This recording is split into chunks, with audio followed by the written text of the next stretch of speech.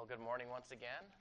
Those of you from CRPC and any visitors, I've really enjoyed being with you this weekend, and I'm very much looking forward to bringing God's Word this morning.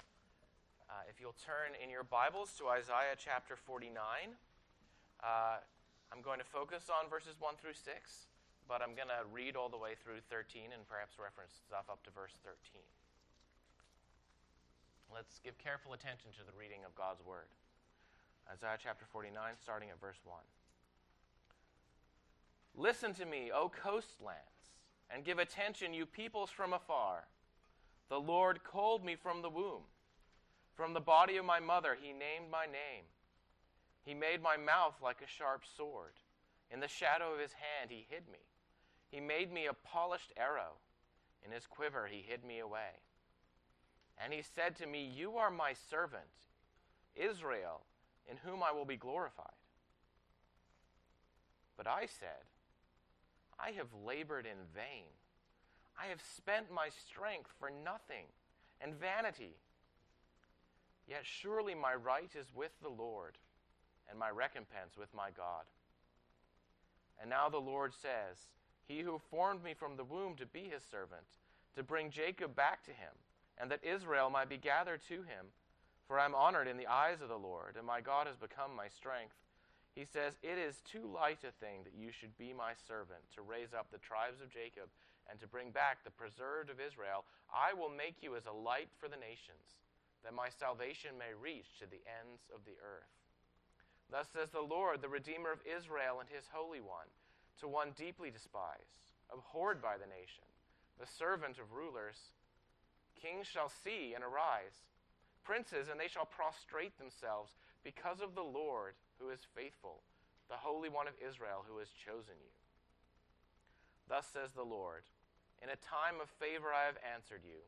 In a day of salvation I have helped you.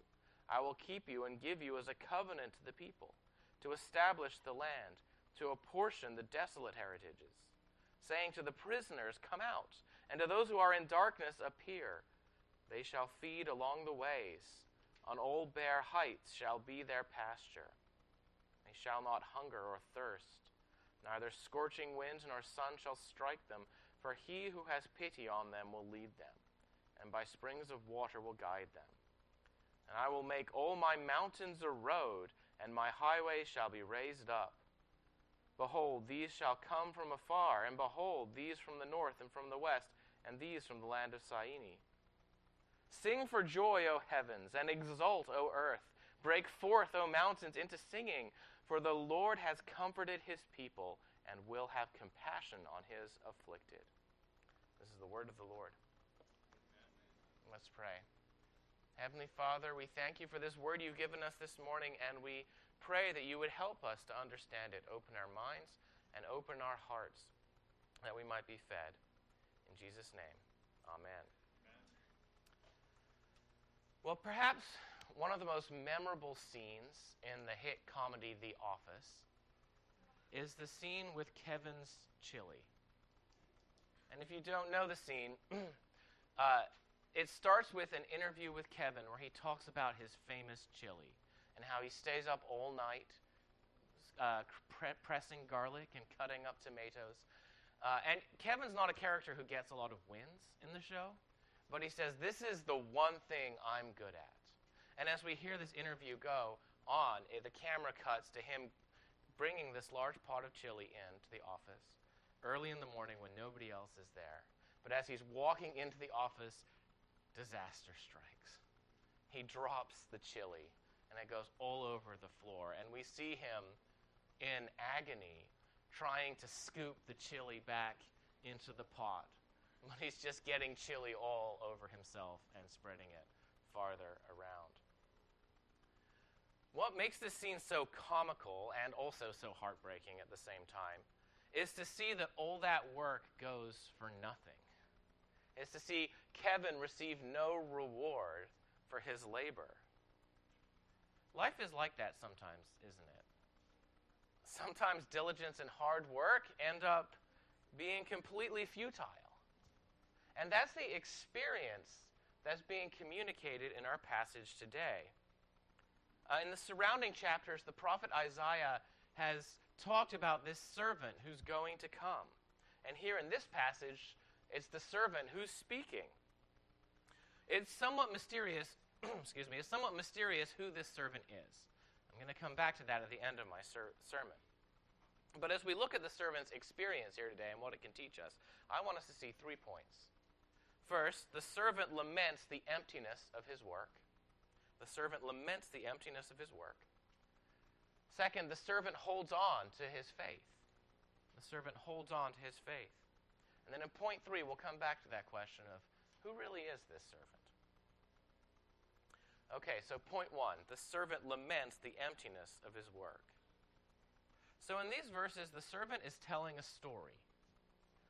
The servant starts by summoning the coastlands to listen to him. In the first promises about the servant, way back in Isaiah 42, Isaiah told us that the servant's mission was not just going to be to Israel, but he was going to be a light to the nations.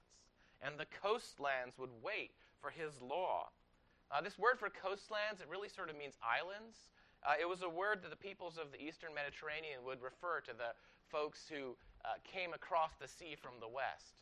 But over time, it got sort of a larger signification of the edge of the world as they could imagine it. So when we hear about the coastlands, this is really the ends of the earth. This isn't just the nations that are close to Israel, but the people from far, far away. The point is the servant's call extends not just to Israel, not just to our neighbors, but all the way to the ends of the earth.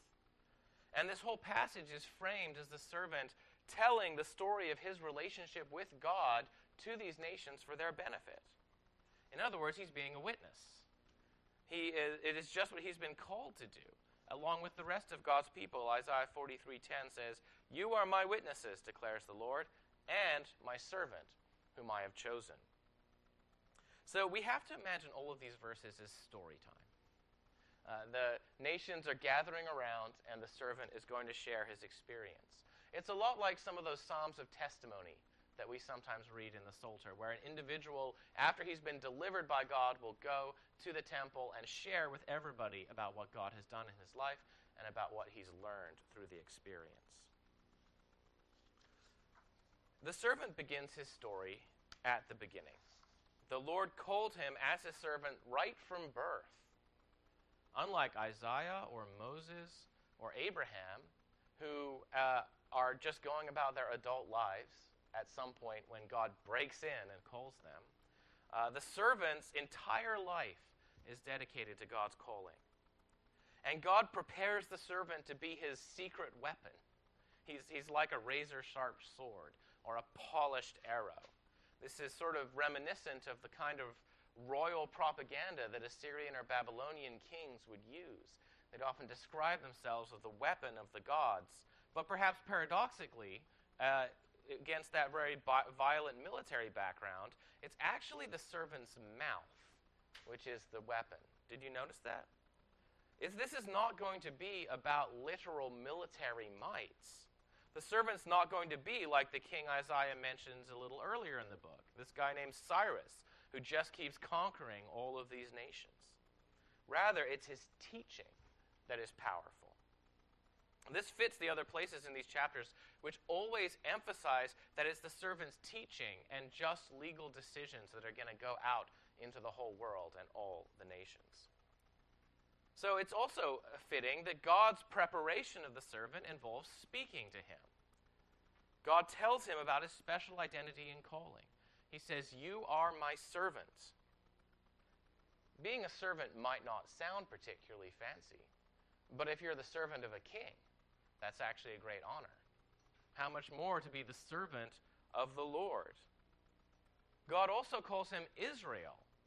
In some way, the whole nation of Israel is summed up in this individual person. And he says that in him, God is going to be glorified. This is actually a slightly less common Hebrew word for glory here. It focuses us on the picture of glory as visible light. Isaiah 40 had promised that all flesh will see God's glory. And it seems that it's through this servant that God's light is going to shine in a radiant and beautiful way. Well, so far this all sounds really wonderful, doesn't it? But then we have the plot complication. Now the servant speaks up, and he reveals that he is in anguish. He says, I've labored in vain. I've spent my strength for nothing and vanity. Yet surely my right is with the Lord, and my recompense with my God. Here we have some of the terms for nothing that we talked about. This week we have emptiness, void, and vapor.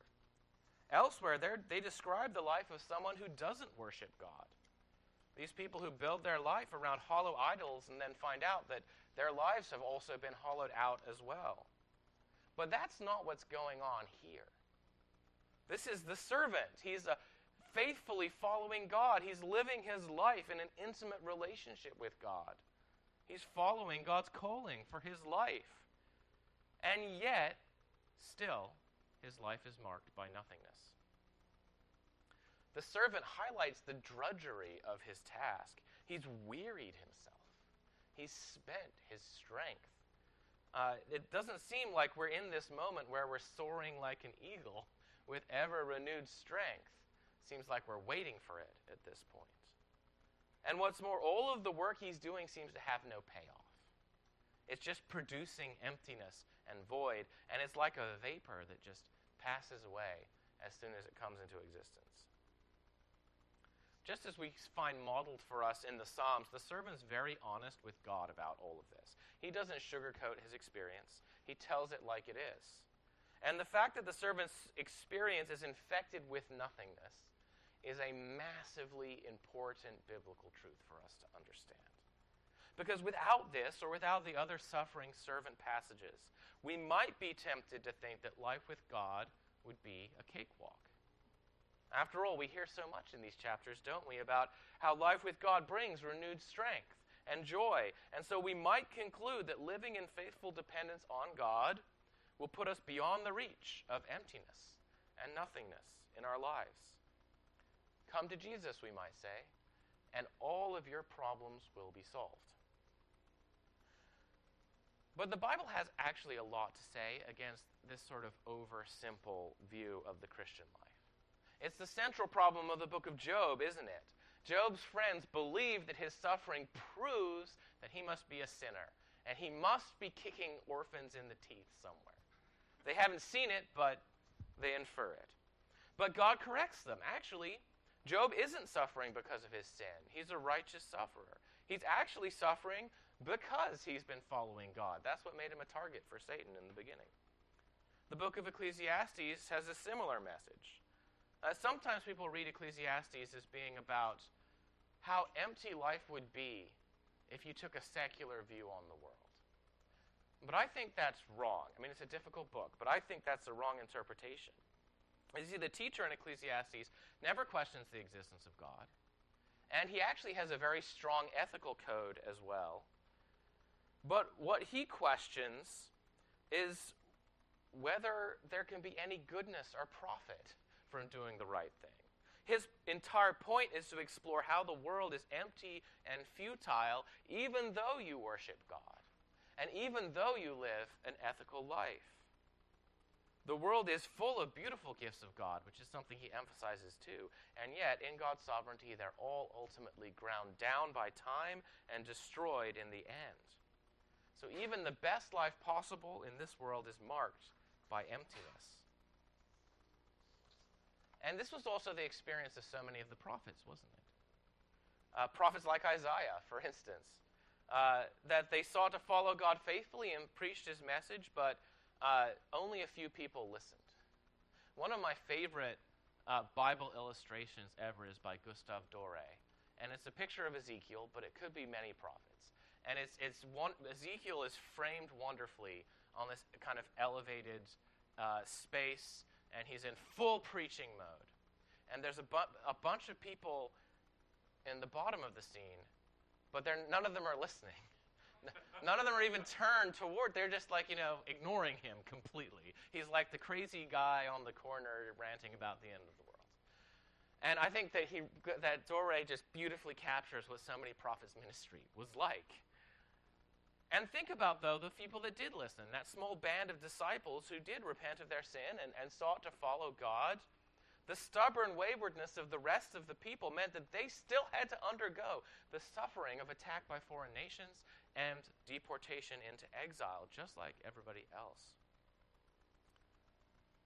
So, let's apply this point for a second. What about you? Where are the points of emptiness in your life? Sometimes they're there because of your sin. That's for sure. Because you're orienting your life around some kind of idol. And at some point, you start to realize the emptiness of that. That is sucking all of the fullness and joy out of your life. But sometimes, serving God can seem like it has no reward, or that it brings emptiness. Sometimes serving God can make your life worse, at least in the short term, in some sorts of ways. Let me give you a couple examples. Imagine this. Imagine there's a difficult person in your life. I'm sure this will be hard for many of you, but just imagine. And now imagine that you really decide to make an effort. You say, I am going to love this difficult person, and I'm going to extend a gesture to them of grace and show God's love. And you do that, and they just throw it back in your face. And now here you are thinking, I was trying to do the right thing, and what did it get me? Or here's another situation. Imagine there needs to be some kind of conflict. You don't want to start something, but you've realized that you need to speak the truth to somebody, but you want to do it in love. And so you spend a lot of time thinking about the best way to bring this issue up and do it in a loving way, and you try really, really hard, and they just blast you. And once again, it seems like I tried really hard, and yet here I am. Where did it get me? Well, these experiences and others, I think, highlight a lot of what the Christian life is like a lot of the time. And I think the servant is a model of one thing we can do with these kinds of brokenness. We can bring them to God in lament. The servant doesn't just keep it inside. He doesn't just deal with it himself. He talks to God, very honestly and frankly. And that's something that we can do as well with the brokenness and emptiness in our lives. We can bring it to God, and we can ask God to address it. Okay, so that's the first point. The servant brings the emptiness in his life to God. But that's not all he does. Second point, the servant holds on to his faith. Alongside the servant's lament about the emptiness of his life, he also voices an expression of faith in God's promises. Yet surely my right is with the Lord, and my recompense with my God. This is something we find in a lot of Psalms of lament. The psalmist will explain in vivid detail how miserable his life is, but also have an expression of confidence in the Lord. In a sense, this one verse, verse 4, is a whole lament psalm. And the servant's hope echoes the prophecy of Isaiah 40:9-11, where this herald of good news going up on the high mountain announces that God is coming to Zion and his reward is with him. It's a promise that when God appears, he's going to set straight everything that's wrong. He's going to reward the downtrodden. And as Jesus would say years later, blessed are you when others revile you and persecute you, for your reward is great in heaven. And so even though it looks like all the servant's labor is futile from everything he can see, he still believes that God has a reward for him and that God will appear to vindicate him. Against everything that makes sense based on how we usually think or see, the servant believes that actually his work will turn out to be fulfilling and fruitful. This is a difficult posture to hold on to, isn't it? To lament honestly with God on the one hand, and yet also hold on to faith in God's promises with the other. There's really two ways to fall off the horse here. That's the right metaphor to use, I think, in this context. One way to fall off is just to pretend that everything is fine when we go through suffering, to project a false joy that can't really face up to the very real sorrows and sufferings of the world. And if you fall into this attitude, you won't really be able to help your friends very well when they suffer. You'll have this need to put a blame for their suffering on them, even if that's not really fair. Or you're going to feel like you have to push them to deny that their suffering is really that bad, to put a happy face on it, just because you can't really handle sitting there and grieving with them. But there's also another way to fall off the horse. And that's the danger that in giving full vent to our suffering, we end up just sort of wallowing in despair. And because our experience makes it seem that God's promises have come untrue, because it seems that there's no reward for faithful labor, our belief that God has good things for us can be shaken. And this too will make us very little help to others in suffering. It may make us able to listen and affirm their suffering, which is a good way to start, but we'll have no hope in ourselves to bring to them. And we won't be much help to them in fanning the small spark of their faith in the situation. But the servant does manage to hold on to this balance. That's what's so remarkable about him. He holds on to faith in the midst of suffering. He believes that God will still give the good things he has promised. And that's why he's calling out to God in the first place. How does God respond to this call? It's not with immediate deliverance. But instead, God actually responds with more promises. God will honor the one who has been dishonored. The servant will do more than just restore God's people, Israel. The servant's going to bring a light to all the nations. Kings will stand up when he walks into the room and bow down before him. And in fact, we can also read the promise in verse 8 in a universal way. Instead of establishing the land, it might be establishing the earth. The picture that the servant is going to restore desolated inheritances throughout the world, bringing God's covenant to a much wider people than could ever have been imagined at the start. The Lord describes how the servant will lead this people as prisoners brought out of darkness, guiding them through the wilderness. In Isaiah 40, a highway had been leveled for God to come to Jerusalem. But now God himself prepares a highway for his people to come from every point of the compass. And the passage ends by breaking into song as the heavens, the earth, and the mountain, and all creation rejoices because God has comforted his afflicted people. One of the things I find striking about these promises is how focused they are on other people. What is the reward God promises the servant for persevering through the emptiness of his work? It's primarily the reward of helping others, both God's people and the nations. Yes, this will also come with honor and glory for the servant. He'll be vindicated before the kings of the nations. But by and large, the focus is on what the servant's work will mean for other people. It's their salvation which gives his work purpose and proves that it was not all futile after all. This is something I think that repeats in that other famous suffering servant song, Isaiah 52-53, where the servant bears the sins of the people that they might be forgiven. Let's stop and apply this point to ourselves a little bit. Living by faith can be very difficult, especially when you're really going through it. But knowing God's promises can help. I think that's one thing we get from this passage. Do you know God's promises for you? And, maybe we know we're supposed to read and memorize the Bible, but why? Why would we do that? I think there's several reasons, but one might be to strengthen our faith in God's promises. Just reading words might not seem like a very powerful thing, but imagine if when you're in a time of trial, the thing that's floating up into your mind are the promises that God has given to you. I think this is something that can help us direct our Bible study and understand, what's the point? It's so that we can hold on, internalize these things that God is saying to us, and continue to believe that they're true even when everything around us is challenging it. It's certainly something the servant is doing here. Okay, so the servant has lamented, and the servant has held on to his faith. But the third point, who is the servant? Don't get ahead of me now. I know some of you have an idea. But it's got to be a surprise. There's a lot of answers that don't really work. One possibility is King Cyrus, whom God is going to use in a special... He's called God's servant, and God's going to use him in a special way to fulfill his plan of restoring his people. But Cyrus is not the servant. He doesn't seem to have any particular special spiritual relationship with God. He doesn't even know that he's God's servant. And what's more, he doesn't really suffer in any kind of way. Okay, what about Isaiah himself? Some people have suggested that. After all, tradition says that Isaiah was martyred by being sawn in half. So he definitely suffers. But not all the details fit. We already saw Isaiah wasn't called from the womb. He was called as an adult.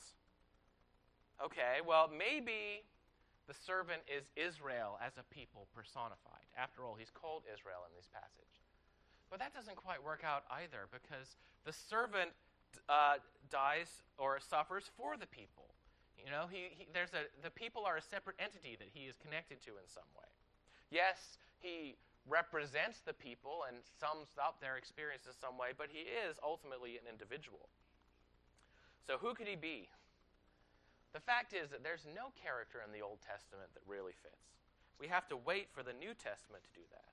It's actually not until Jesus that we get someone who fully fulfills these passages.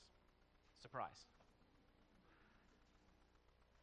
Of course, Jesus as the suffering servant of Isaiah 52 and 53 is more famous, I think. I've heard many sermons on that passage, but what does this passage, Isaiah 49, have to tell us about Jesus, if indeed he is the servant? Well, we see that Jesus experienced the emptiness and nothingness of this world. And that's true on some level, for starters, simply because he was truly human. Philippians 2:7 says that he emptied himself by taking on the form of a slave, by being born in the likeness of humans. The Son's emptying doesn't mean that he stops being God or lays aside his divinity. It doesn't mean that he becomes any less God or turns off any of his divine attributes. Rather, it's because of the humanity that he adds to himself that he becomes empty. It's because this humanity is marked by nothingness, as we've seen in Isaiah. The like-nothing that characterizes all human beings characterizes the Son in his incarnation. The Son becomes like the little grasshoppers that we are in the flesh. But more than just becoming finite, which is already a kind of nothingness, the Son also experiences the frustrations and emptiness of life in a fallen world. He must humble himself even to death on a cross. And in that death, Jesus experienced the depths of what it felt like to work for nothing. Death on the cross was not a fitting reward for somebody who gave a life of faithful service to God and love to other people. From an earthly perspective, the cross cancels out the significance of all Jesus' work. The little band of disciples that he worked so hard to teach and lead have scattered. And the people he's supposed to save, Israel, have rejected him and turned against him. Hard to flip through the things that Isaiah 40 through 66 says is supposed to happen and think we're on track here. Of course, Jesus had God's promises to him, didn't he? God has spoken to him and said, "You are my beloved Son." He knew that God had promised not to abandon his Messiah, not to let his Holy One see corruption. But I don't think we should play down the emotional difficulty of Jesus' task. He was called to hold on to these promises by faith against the severest temptations of the devil to find another way out. And our passage today, where the servant cries out to God that his work has been for nothing, shows us that Jesus really did experience the mismatch between what he was feeling, what he could see and touch directly, and what he had to believe. He bore the full experience of human nothingness in his human will and mind on the cross. He had to wrestle with the temptation to doubt God's promises might be false. Jesus had to persevere through the experience of being forsaken by God. He knew what it was like to cry out to God and not receive an answer, at least not yet. Jesus experienced all this and he triumphed over it. He lamented his suffering to God, but he never gave up on the promises. He remained firm by faith, and with his last words, he commended his spirit into his Father's care. The depths of human nothingness did not crush Jesus' faith. Being fully emptied out to the point of death on the cross did not stop Jesus from believing. And that's good news for us, especially as we wrestle with the emptiness we feel in our lives. Because Jesus persevered through the experience of nothingness. Jesus is actually able to save us from the emptiness in our lives. We often fail in this struggle, don't we? We often give in to despair or complaining or doubt. But Jesus is obeyed perfectly in our place. And he is the substitute who suffered for our sin. And what's more, because he's been tempted just like us, but only without sin, he is able to have sympathy for us and help us, as Hebrews tells us. We are the people mentioned in this passage who are being led through the wilderness like sheep with a shepherd. And because of his suffering, Jesus is able to guide us through these long, empty passages of our lives. He brings us times of refreshing, even in the wilderness. And he will not lose any of his sheep, but safely guide them into his Father's kingdom. These opening verses of Isaiah 49 are Jesus telling us his story, witnessing to us about God's faithfulness in bringing him through death and resurrection. Jesus is talking to you. This is why he suffered, so that his words here in this passage might be a light to you and to all of his people and to the ends of the earth. Let's pray. Heavenly Father, we thank you for your Son. We thank you that in Jesus, God himself enters into human nothingness by taking on a human form. And even more than that, by being humble to the point of death. And we praise you that Jesus' sacrifice was not for nothing, but that against anything that we can figure or understand or calculate with our minds, you raised him from the dead. And you give us that resurrection hope this morning for all of us, wherever we are, with whatever emptiness we're coping with, that in Christ we are made full. We thank you for that this morning. In Jesus' name.